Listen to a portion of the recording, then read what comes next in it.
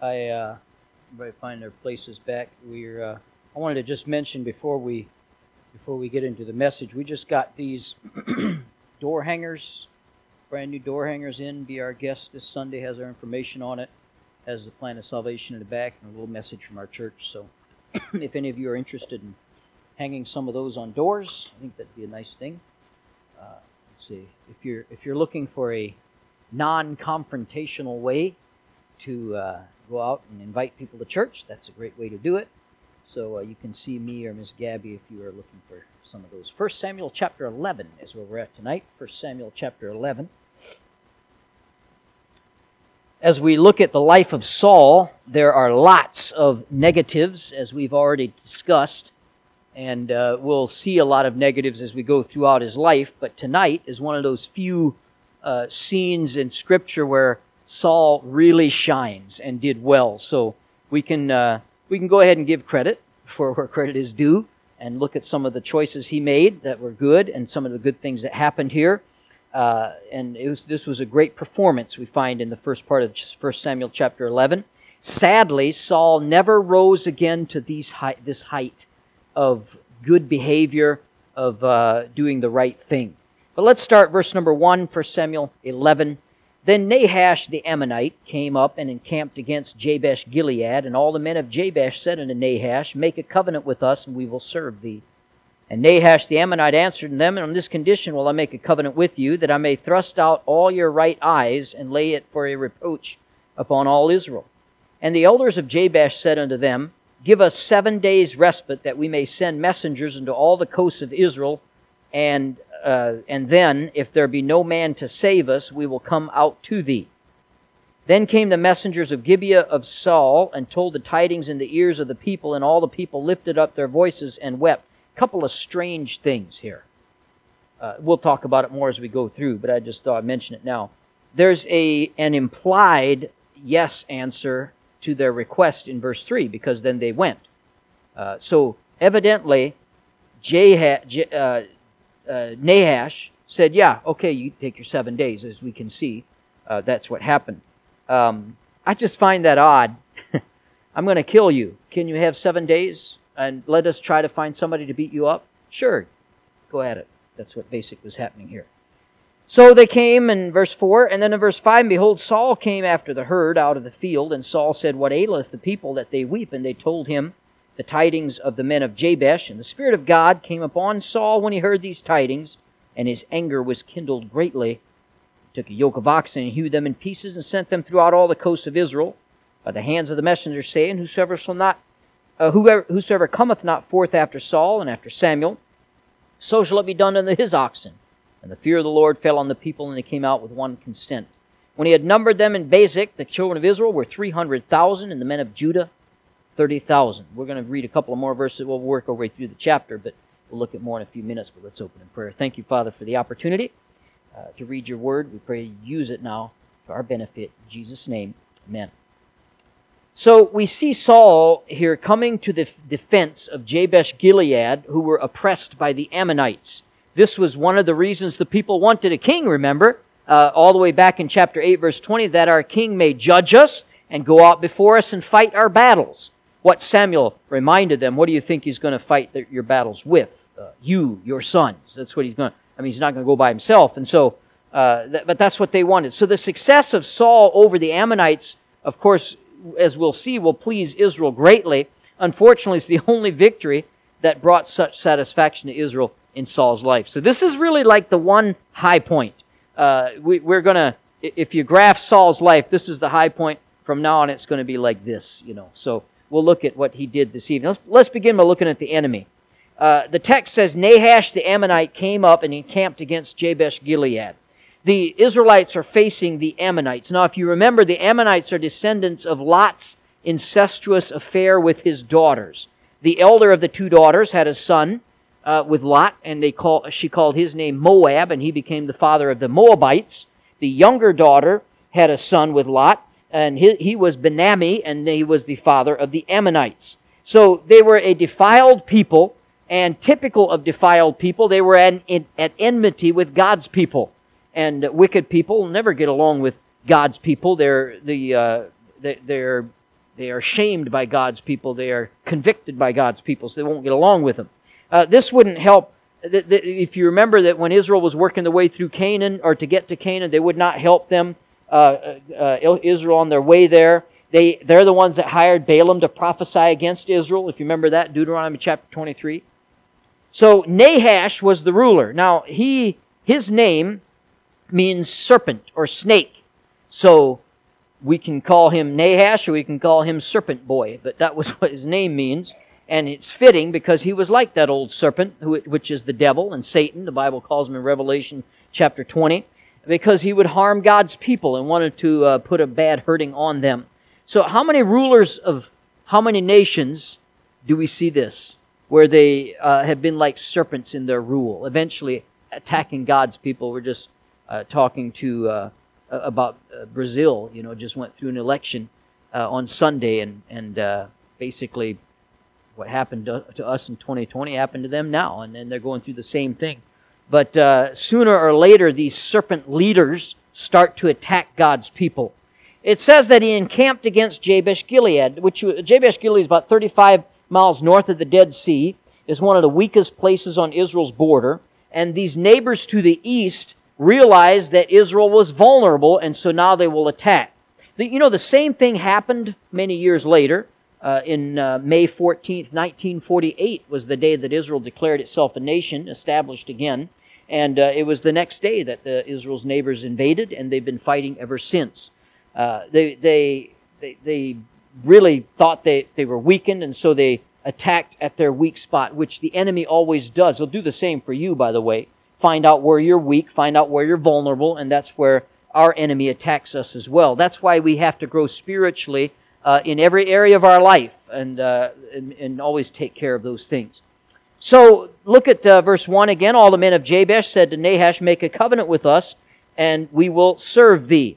So they quickly complied to the invading Ammonites. Even before they fought, they basically gave up. Not to make fun of any country, but the French salute. Have you ever seen the French salute? That's the French salute. That's what they did. They gave him the French salute. We give up. And they said, make a covenant with us, we'll serve thee. So the inhabitants of Jabesh-Gilead are willing to trade their freedom for survival. But this sellout really is similar to the philosophy that many people have today of peace at any price. You look at, it amazes me how small of a segment of our society can hold ransom all the businesses and corporations in our nation.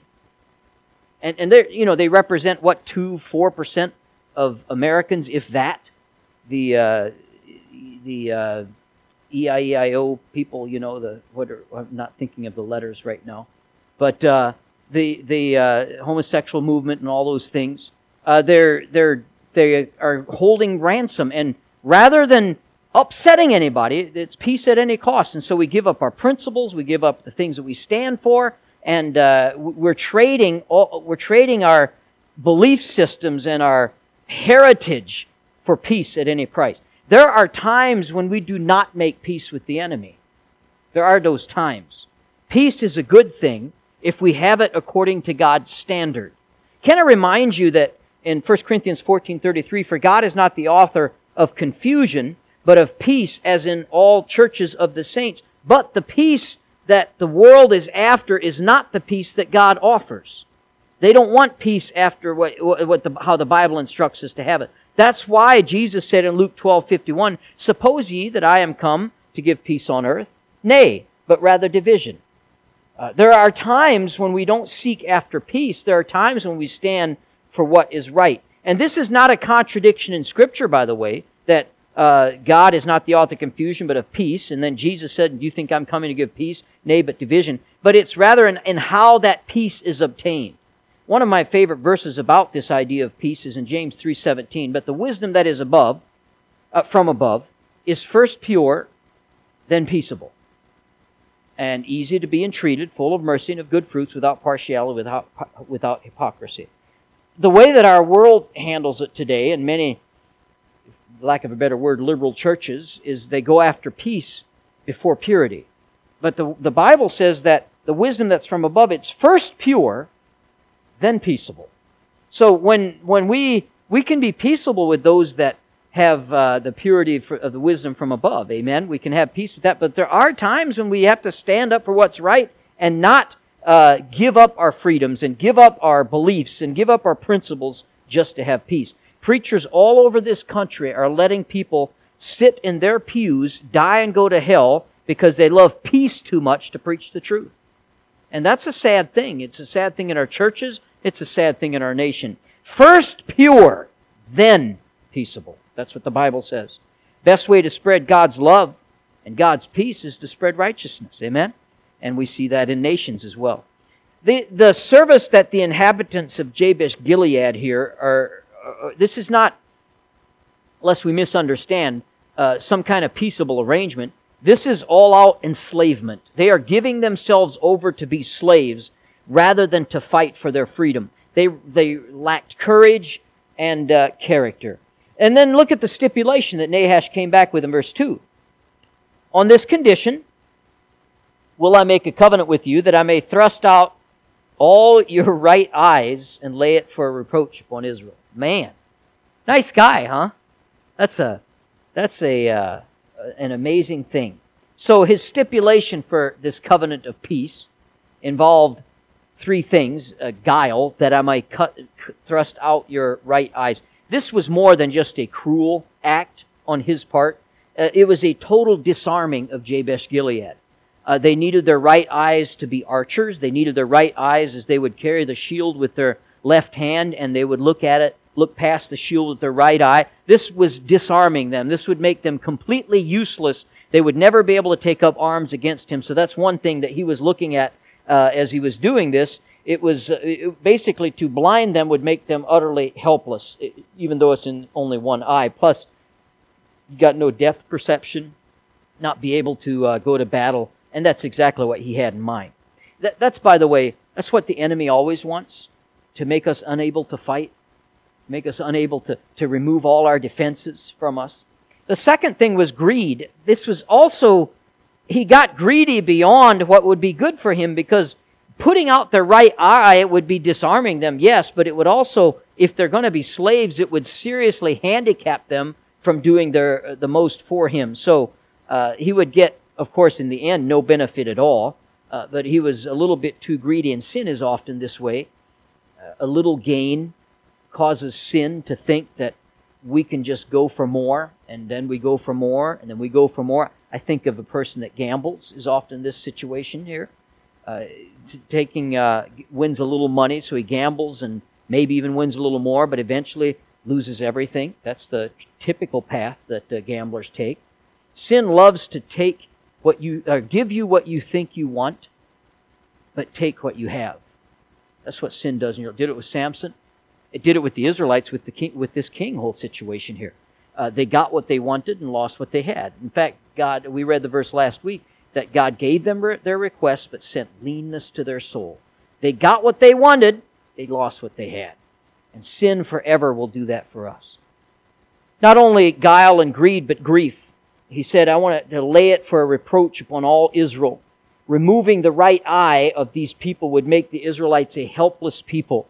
That would make them a great reproach, because after all, they're God's people. So it's not only an insult to God's people, it's an insult to God himself. And that's always what Satan is after. He always wants to hurt God's people so that he can ultimately give, lack of a better term, give God a black eye. You know, God's not going to get a black eye, but you know what I mean. He's wanting to harm him, or at least look like it. He wants a reproach to be on Christianity and on anything that is good. If you are chaste and pure, you'll be laughed at by others. If you abstain from vices, you'll be out of the loop and not involved. This happens in a lot of workplaces and friendships. If you're weird enough to think that there's only two genders, you'll be a bigot. You know what I'm saying? We can go on and on with a whole long list of things here. But Satan wants evil to be elevated, and while godliness is looked down on as weak and stupid and etc., etc. Watch, if you want further definition of this, just watch CNN. Don't watch CNN. Just take my word for it. I don't want to punish anybody. Isaiah 5:20. Woe unto them that call evil good and good evil. And is that not our nation today? All right, so in verse 3, they ask this favor. Give us 7 days respite that we may send messengers into all the coasts of Israel. This is amazing to me, that if there be any man to save us, will come out to thee. So they ask for a week to find someone to help them defend themselves. If they got no help, then in 7 days, they'd have to acquiesce to what he said. And what kind of man gives them 7 days? That's what I couldn't believe reading this. He's cool with that. A very, very confident man gives them 7 days. They have no chance. Here's Israel. They have no leadership. They're in this big transition. Enemy always strikes when he's weak. When you're weak, by the way. Have you ever noticed that if you are fatigued, or if you're sick, or if you're very distressed about something going on in your life, that it's easier for Satan to get in his claws into your life? He always attacks when you're weak, as this Nahash did here. This showed his arrogancy. Thought he was perfectly safe. And Nahash was defeated really at the end because of his pride here. We also can get very overconfident in dealing with the enemy. Once we have some victories in our life, we need to be careful.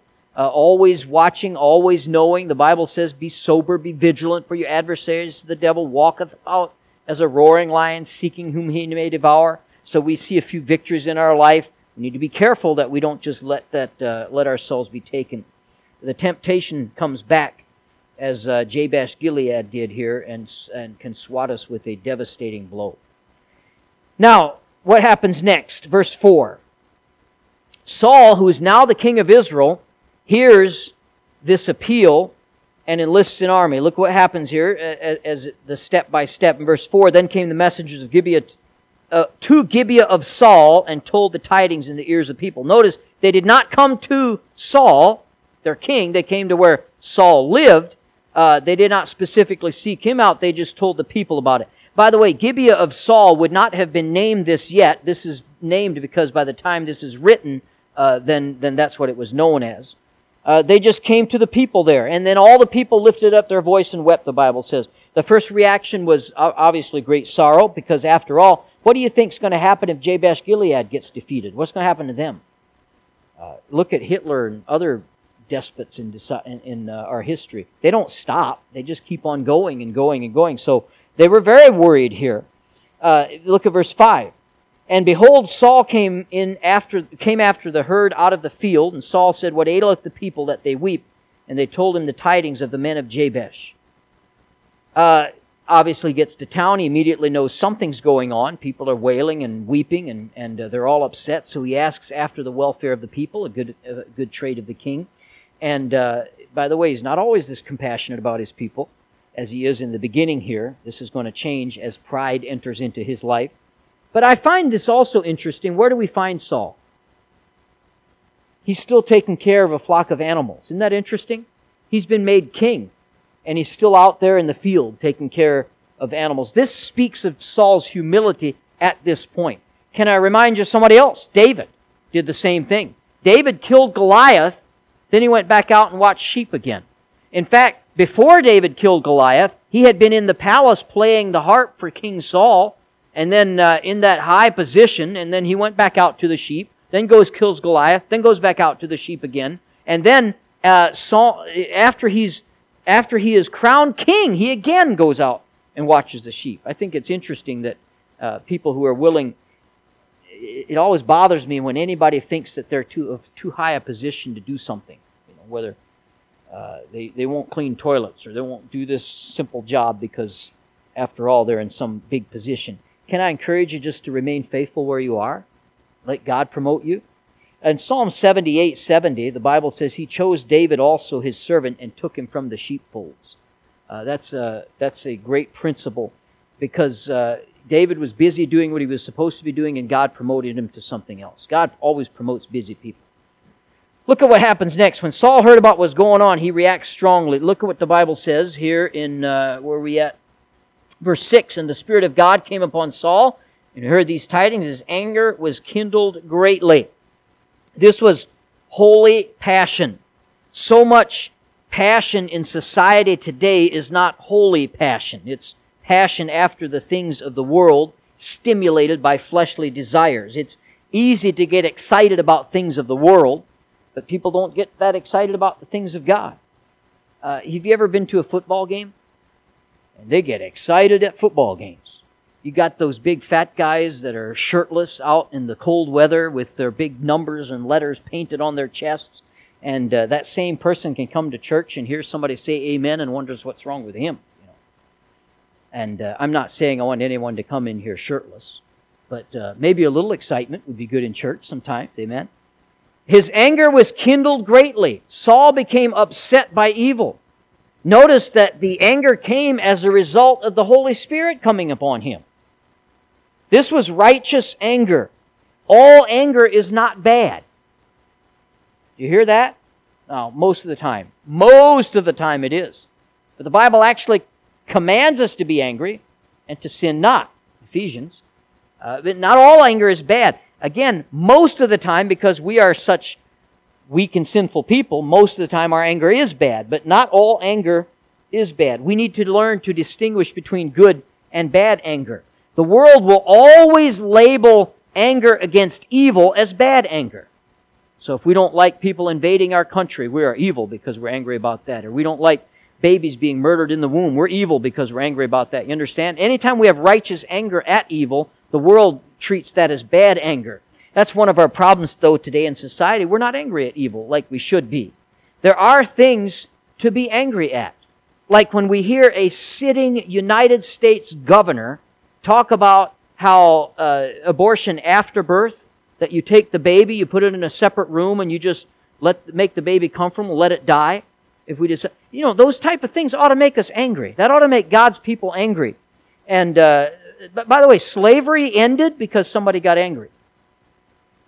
William Wilberforce grew very angry at the slave trade in England, and in 1833 he abolished it.